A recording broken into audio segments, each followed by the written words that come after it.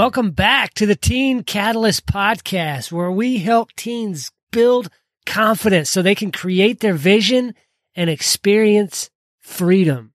Today, I want to talk about another one of the things that I've worked through with teens in my Teen Catalyst program, and that is goals. Now, if you've ever read the book Atomic Habits, you know that in that book, he talks about habits being inward-based rather than outcome-based. So who you want to become rather than what you want to accomplish. And today I'm talking about that in light of goals, behavior versus outcome-based goals. Now, we all know that goal-oriented people are more successful, happier, and more productive.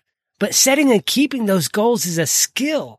And just like any other skill that you build in life, there's a right way to go about it. So one thing that you might find helpful is separating your goals into behavior-based and outcome-based models.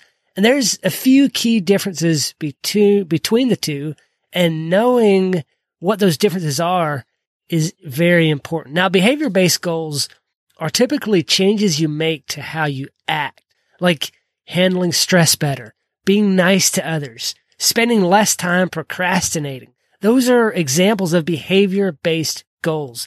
They focus on how you feel and behave rather than just looking at the outcome of your action.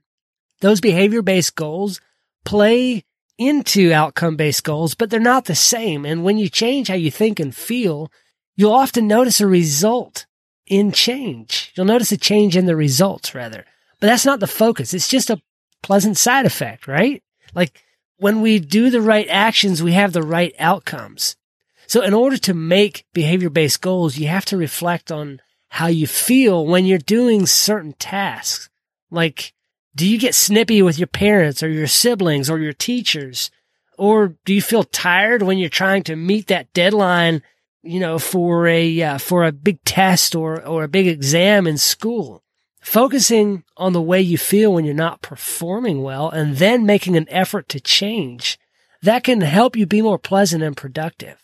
If you focus on how you want to feel, put your efforts towards that and do those actions. There's some things that we have to do that don't make us feel good. Obviously, we always have those things to do in life, but you want to build as much into your life as you can, the things that help you to feel like a more well-rounded person, that help you feel fulfilled.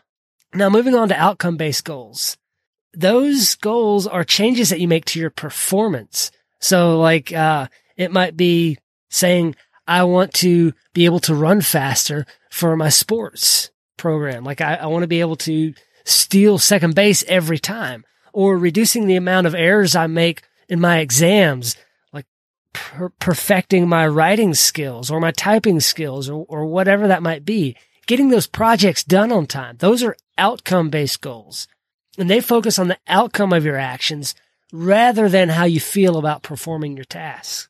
So, yes, while stealing second base feels awesome, if you get thrown out, then you don't feel good, but you also don't have the outcome that you're after.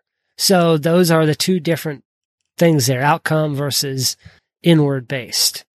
So outcome-based goals. I'm stumbling this morning. I apologize. Outcome-based goals tend to be easier to quantify. Like you can count the number of bases that you've stolen, and you can keep track of how well you're doing on your exams over time. And for this reason, most people focus on those outcome-based goals because that progress is so much easier to keep track of. But the real key is making the two work together, behavior-based and outcome-based goals, getting those to work together. When you can get to the root of the problem by changing your behavior and then watch your outcome change, it can be hard to separate those two, but that's okay. Just don't lose sight of the fact that your performance or what you do is a mix of both the outcome and the behavior-based goals.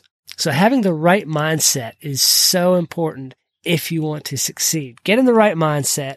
Focus on the behavior rather than the outcome. If you do the right things, eventually you'll get the outcome you want. if you continue to adjust that behavior. So that's not saying your personal behavior, like your attitude, but if you become the person who achieves those things, find people to model after, find people who have achieved what you're trying to do, and then change your behaviors to be more like them. Do the things that they've done in order to get what they've got.